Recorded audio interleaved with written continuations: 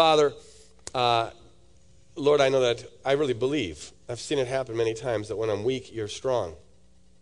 And that your presence, your power doesn't depend on us at all. And so we just relinquish that to you. And I pray, God, that you would strengthen me enough to be able to say what I want to say and give me clarity of mind. Fight off the NyQuil, Lord, to give me a clarity of mind enough to speak the words in a way that are intelligible. But more importantly, Holy Spirit, infuse these words with your authority to free us from ourselves.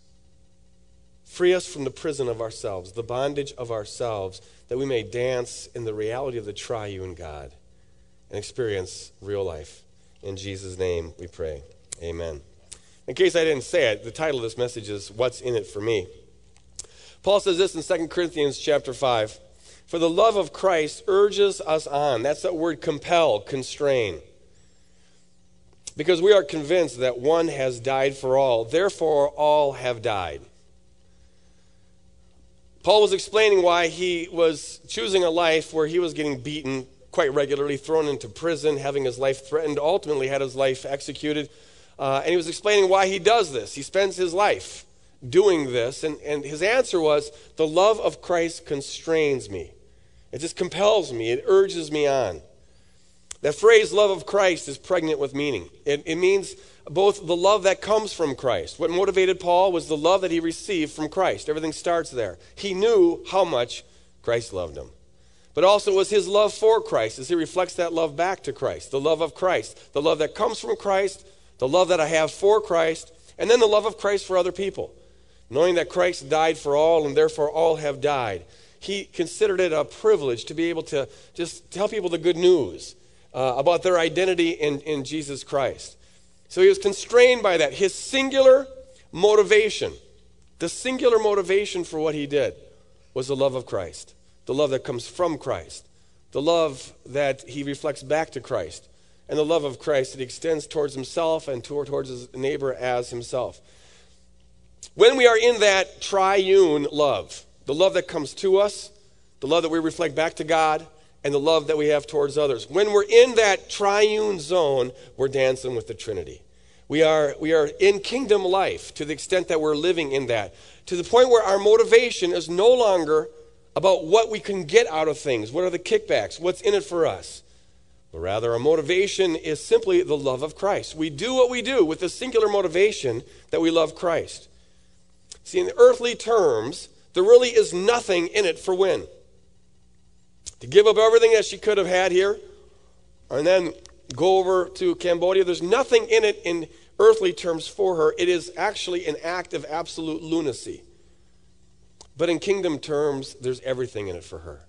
There's everything in it for her because she's doing life. This is life. This is what life is when you're living in that zone. And I'm not saying that everything over there is peachy keen, that she never gets lonely, never gets frustrated, never has struggles that she has to go to. Of course she has to go through stuff like that. But beneath it all, there is a reality, the reality of God's presence, of his love, of his joy, of his freedom. And that is the pearl of great price. That is the precious jewel. That is life itself. This is the paradox, the ultimate paradox of the kingdom life. It's at the center of everything. Jesus said, if you try to find your life, you'll lose it. But if you lose your life, you'll find it. It's a paradoxical statement, but it's the center of our existence as kingdom people. What he's getting at here is this. He's using life in two different senses. If you try to find your life, which means if you're chasing after the good life now, the American dream now, trying to grab all the gusto you can right now. If you're trying to find your life, you're going to lose real life. You'll miss out on kingdom life. You'll miss out on the love and the joy that is found in real life. But if you will lose your life, if you'll forsake chasing after the good life, trying to establish your security and your worth and your significance by who you impress and by what you own and by what you achieve, if you lose that, die to that completely, then you'll find real life. You'll find it. The freedom from self, the freedom to love. Because now you're acting with a motivation that's not about what's in it for me. You have a freedom there and a life there. Now you're living in the kingdom. To find real kingdom life, you've got to die to the self. that perpetually asks the question, what's in it for me? And Christian discipleship is all about teaching people how to die to that self, that flesh self, that's always asking, what's in it for me? Christian discipleship is about learning how to do what we do out of the singular motivation that is the love of Christ. Christian discipleship, growing in the kingdom, is learning how to live the kingdom life, learning how to live in love as Christ loved us and gave his life for us. And that life, that kingdom life, is absolutely antithetical to everything that this world considers to be life. The Bible, even in the Old Testament, from beginning to end, goes out of its way to kill the self that lives in the question, what's in it for me? You see this in some of the Bible heroes, a lot of the Bible heroes. Heroes in our day. The heroes of our day. They always, they always eventually win, don't they? And they always, get the money and they get the fame and they get the girl and they live happily ever after. That's what's supposed to happen to heroes. That's what we like to, that's the kind of ending we like for our heroes.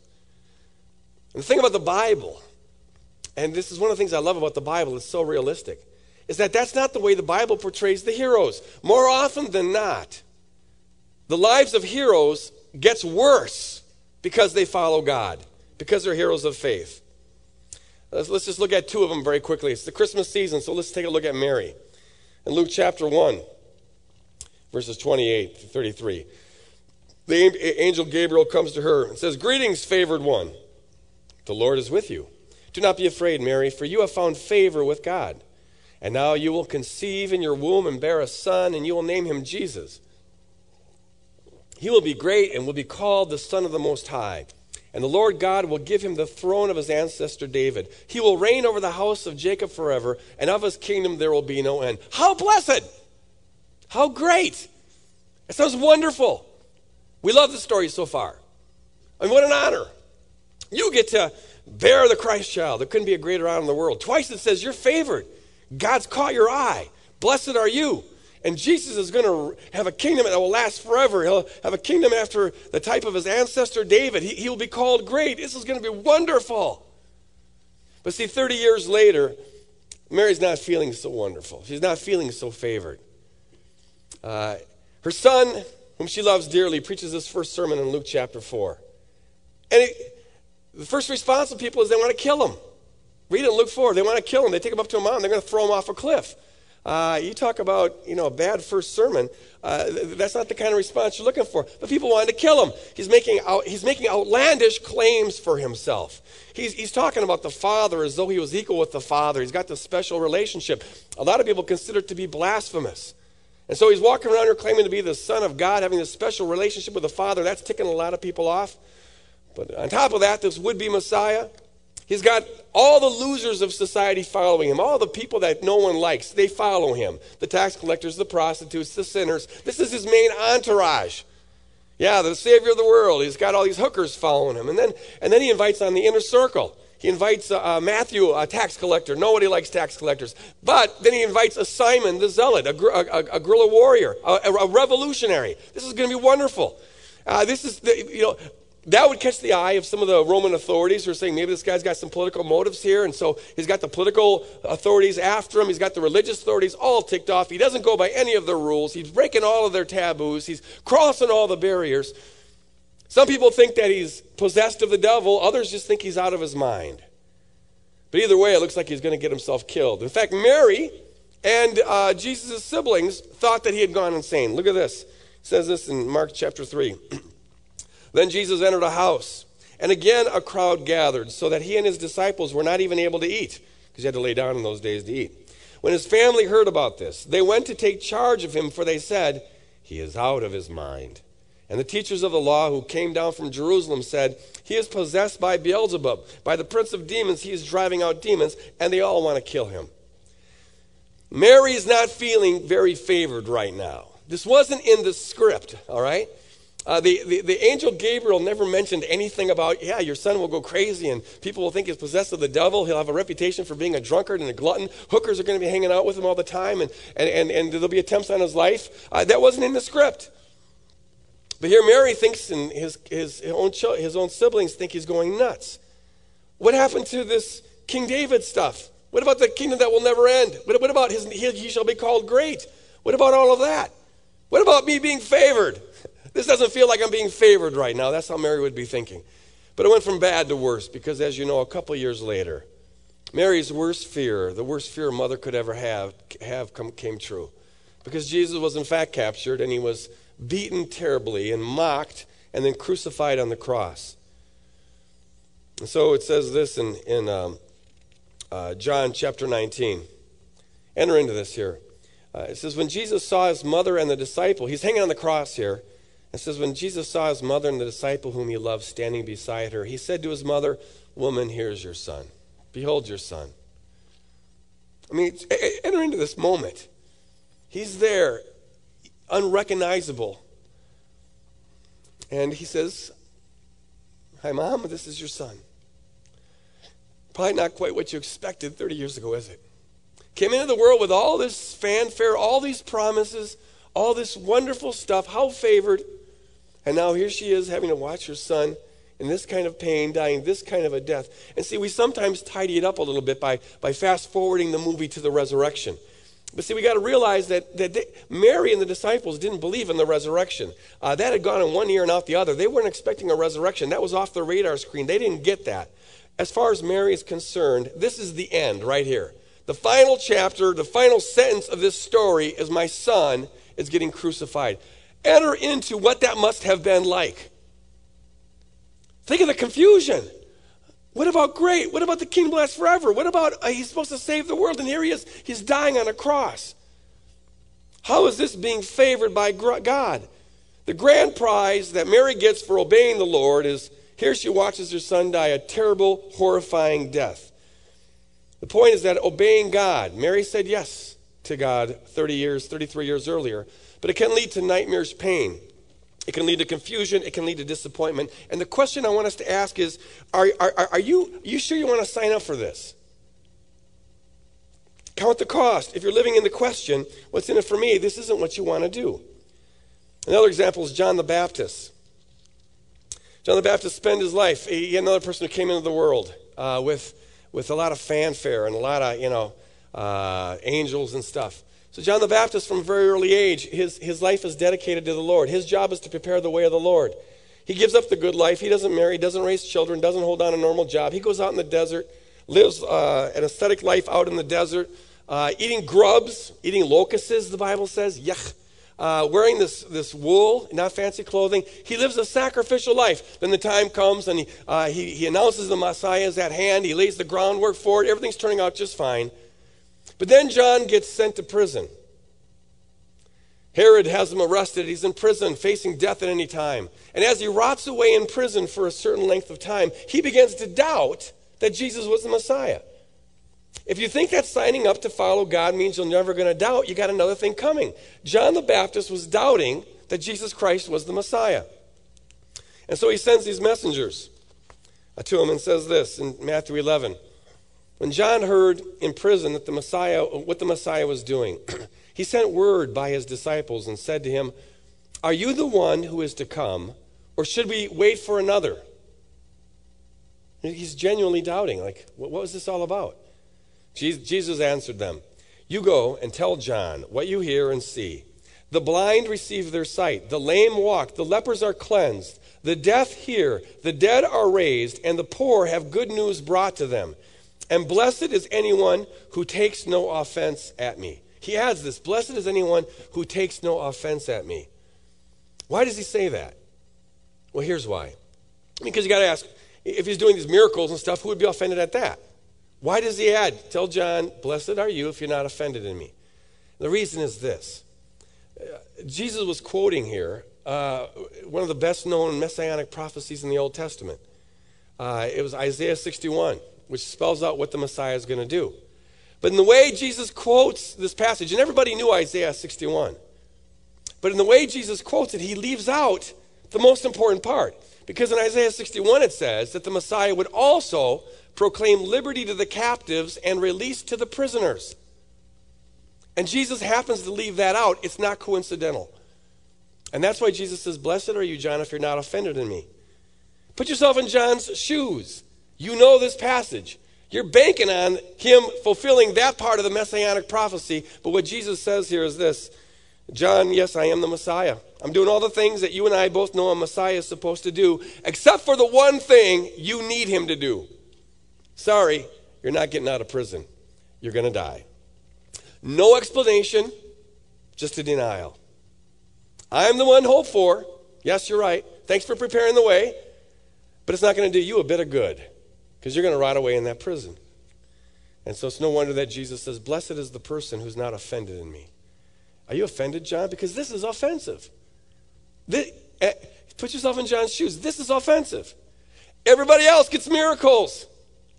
But I, who gave up everything just to lay down the groundwork for this guy, he leaves me out to dry. I'm rotting away in a prison. And the one thing a Messiah is supposed to do is to release the captives, but he's saying he's not going to do it. This is wonderful. You could understand how a person can feel like they got screwed over, couldn't you?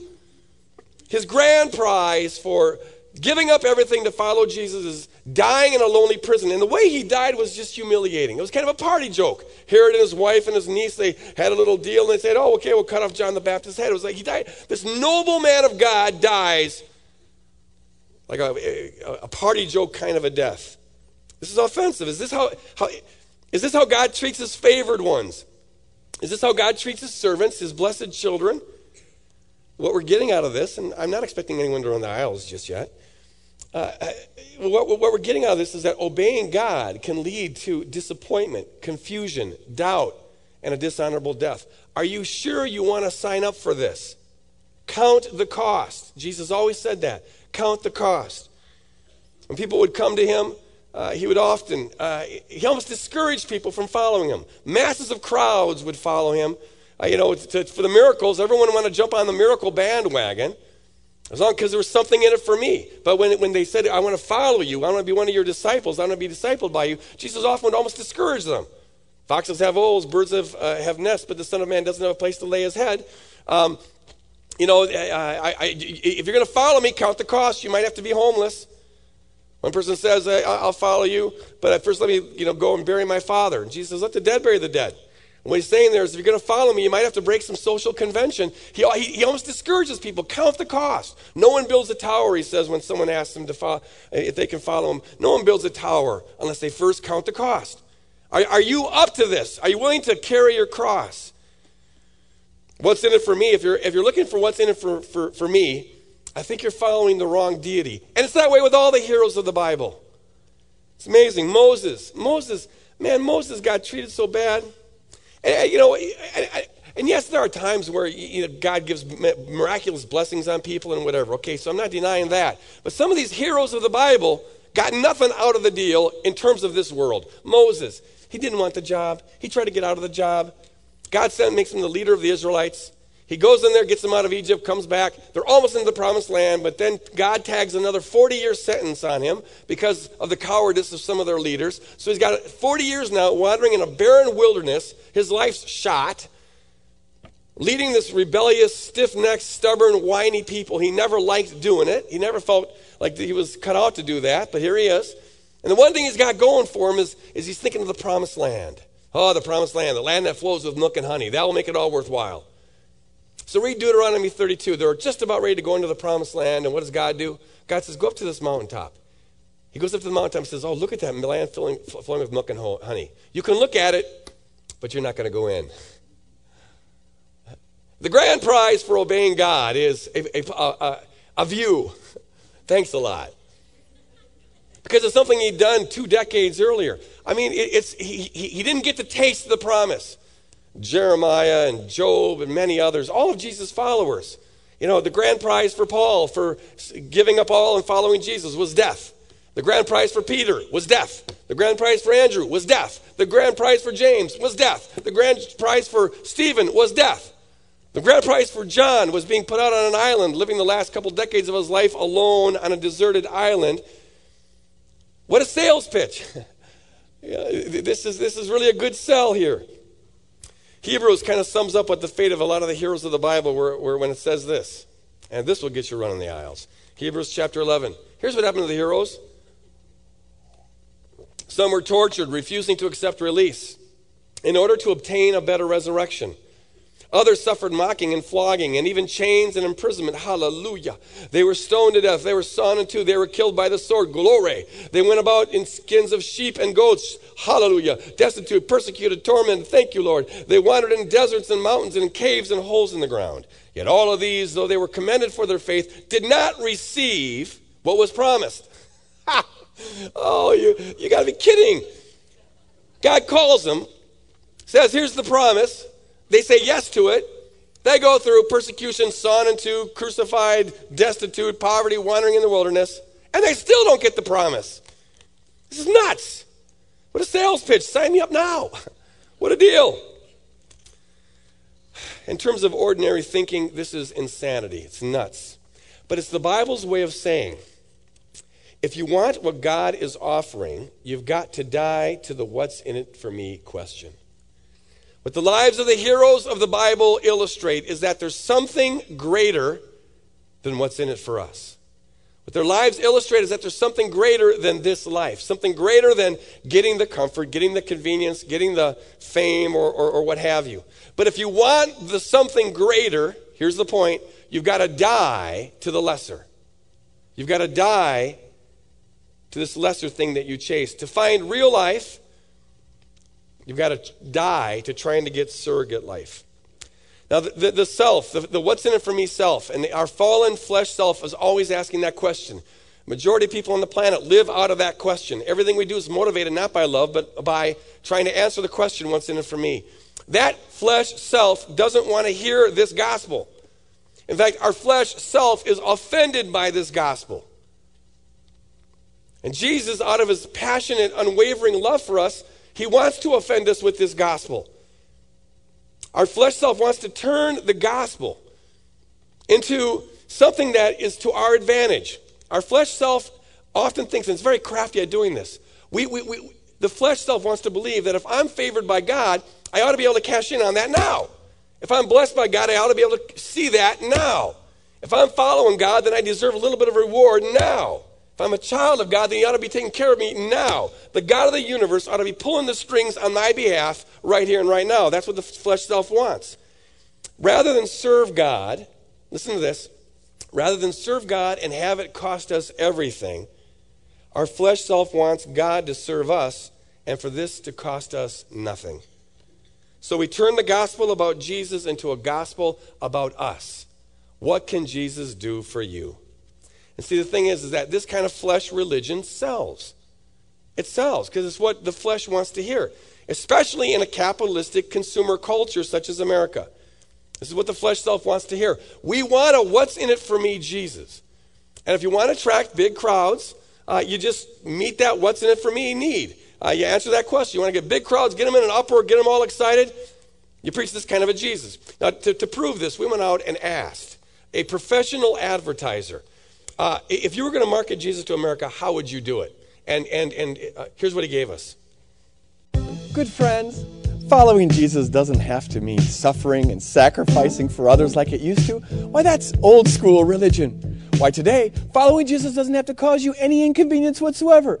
Because today we're offering the personal What's in it for me Jesus. With the What's in it for me Jesus, your life will be nicer, sweeter, richer, and happier. The What's in it for me Jesus will get you a better job, a better house, a faster car, better family, better health, and yes, even a better love life. Think about that.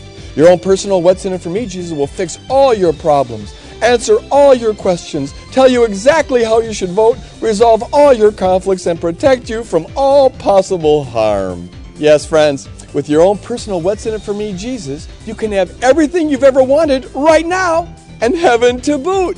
What a deal! But wait, there's more.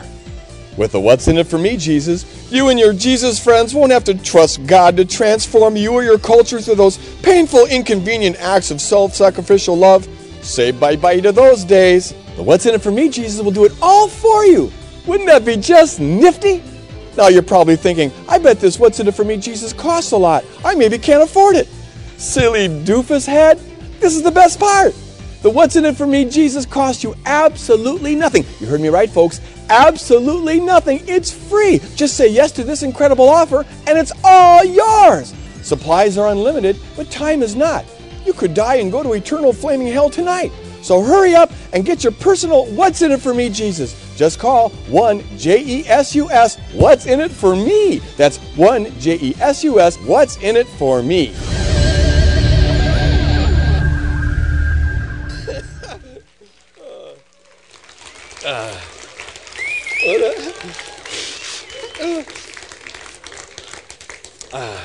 Fritz put that together. Fritz is a genius when it comes to this stuff. Fritz, you and I should take this on the road, man. We could sell this. Okay, I lied when we said we phoned a professional to do it. But that religion does sell. You see, in a lot, I was watching, I check out on this once in a while just for the fun of it. And there's a guy selling a book, an evangelist selling a book, How to Get Everything You Want and Be Rich Too. That was the title of the book. And it's... See, but that sells in this culture, whether it's that overt or not. It's about what Jesus can do for you. We want a Jesus who will make our life a little nicer, a little sweeter, a little richer, a little happier, give us a better job and a bigger house and a faster car and a better family and better health and, yes, even better sex. When warm and fuzzy experiences on Sunday morning. Jesus will fix all of our problems, resolve all of our conflicts, answer all of our questions, protect our religious rights and advance our national causes. And we want fire insurance to boot. And we want it to cost us nothing. There's just one problem with the What's in it for me Jesus. And that is, it's got absolutely nothing to do with the real Jesus. I'm not going to sell you a false package of goods. If you want to be a disciple of the real Jesus, he says you must count the cost. You've got to die, he says. Take up your cross daily and follow me. You've got to die to living out of this what's in it for me self. You've got to die to trying to establish your security by what you can acquire and by what you can achieve, and die to pursuing perpetually the comforts of the world and recognition. Your life may not, in fact, be sweeter and nicer and healthier, for following Jesus. You may lose your job, you may lose your house, you may lose your car. For all I know, you may lose your family for following Jesus. He said that might happen. In fact, following Jesus may create more problems for you than he fixes, may raise more questions than he answers, may cause more conflicts than he resolves, and may lead you into danger you'd otherwise avoid. And far from defending your rights, this Jesus says you have no rights, and your one job is to sacrificially serve the world, including those people that some religious folks don't want to look at. That's our job. How's that for a sales pitch? But wait, there's more. According to Hebrews 11, following Jesus may make you heartbroken like Mary, full of doubt while dying in prison like John, crucified, tortured, mocked, and flogged, stoned, sawn in two, killed by the sword, destitute, persecuted, tormented, wandering in deserts and mountains and in caves and holes in the ground and not receiving what was promised. How's that for a sales pitch? Now we can run the aisle. All right. You want to know what's in it for you? What's in it for you is this. If you will allow Jesus to do it, accept the offer on God's terms, and allow Jesus into your life and surrender to him completely, he will put to death that petty, shallow, what's in it for me, flesh self. And if you're not offended by this and are willing to accept it and let it happen, you'll find that this is the single greatest thing he could possibly do for you. Because what he knows, but what we often don't know, is that what's in it for me flesh self is a prison. It's a prison. It's bondage. And every sub-kingdom aspect of our life, everything that makes our life miserable, is a result of our living in this what's in it for me mindset. And so Jesus, out of his profound, unfathomable, perfect love for us, wants to completely slay us. He wants to crucify that self. Because to die to that self, to die to the what's in it for me self, is to discover true freedom, is to discover true peace. To be free from that carcass is to enter into the life of the kingdom of God, is to experience real life, kingdom life, abundant life. In dying to that self-centered self, you discover how to live in love as Christ loved us and gave his life for us. You discover the joy that nothing can compare to this. The joy of doing what you do out of a motivation of love, for a singular motivation of love, without wondering about what the kickbacks are. And there is in that, Jesus promises joy. That is true life. Out of his profound love for us, he wants to slay us. The paradox of the kingdom is that if you'll lose your life, you'll find it. If you try to find your life, you're going to lose it. When you lose your life, and genuinely, it's on a moment-by-moment basis, when you die to the what's in it for me self, you enter into kingdom life. And that life goes on for eternity. Moses is no longer disgruntled for dying on the mountain. And John the Baptist has gotten over his problem with being in prison. And Mary no longer is grieving over his son. There's the resurrection.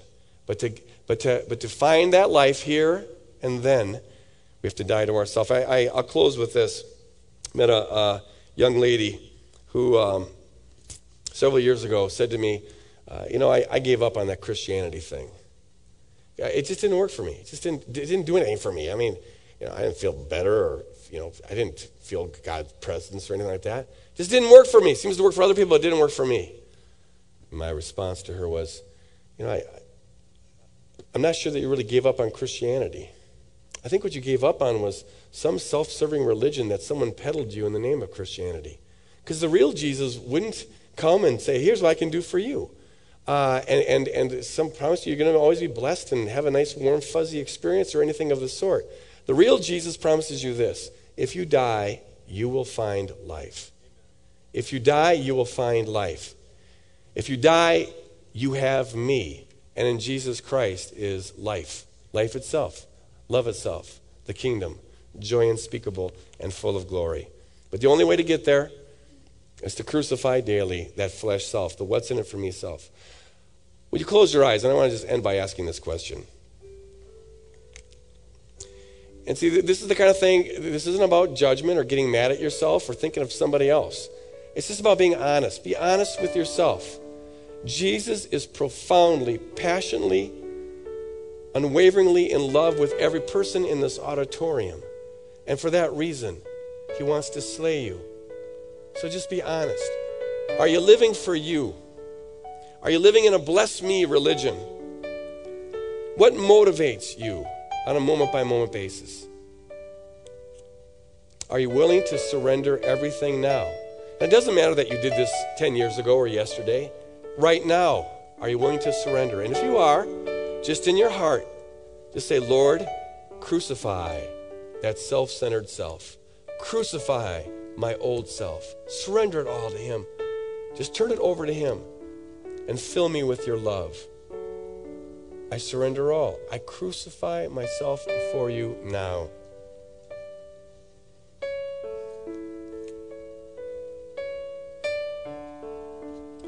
Father, I pray that you be helping us to honestly evaluate ourselves. We so easily deceive ourselves. Help us to see what is real, not to judge it or get mad at it, but just to respond to it. Holy Spirit, free us from the prison of self, right here, right now. In Jesus' name I pray. Amen. Amen. If that was like the first time you've ever done that, I'd like to invite you up to this table here on my right, your left. There's a person who would love to talk to you about what it is to walk in the kingdom and get you started on that. Or if you become a recent Christian and you've not really plugged in, we want to talk to you and help you get started in this. I encourage you, 3 minutes from now, you'll have to have that same mindset. This is something we have to grow in, this crucifying of the self. You don't do it once and for all. It keeps coming back. The reason why making a living sacrifice before the Lord is so hard is because the thing keeps on crawling back on the altar or keeps crawling off the altar. So to live in love is to walk with this mindset. Lord, take it. Lord, take it. Just keep on surrendering it to him. Live in love as we go out in the gathering area. If the prayer team would come forward, I want to encourage you, if you have any need whatsoever you'd like to have prayed for, they'd be glad to spend some time and pray for you. God bless you guys. Pray for me that I get better. And see you next week. God bless.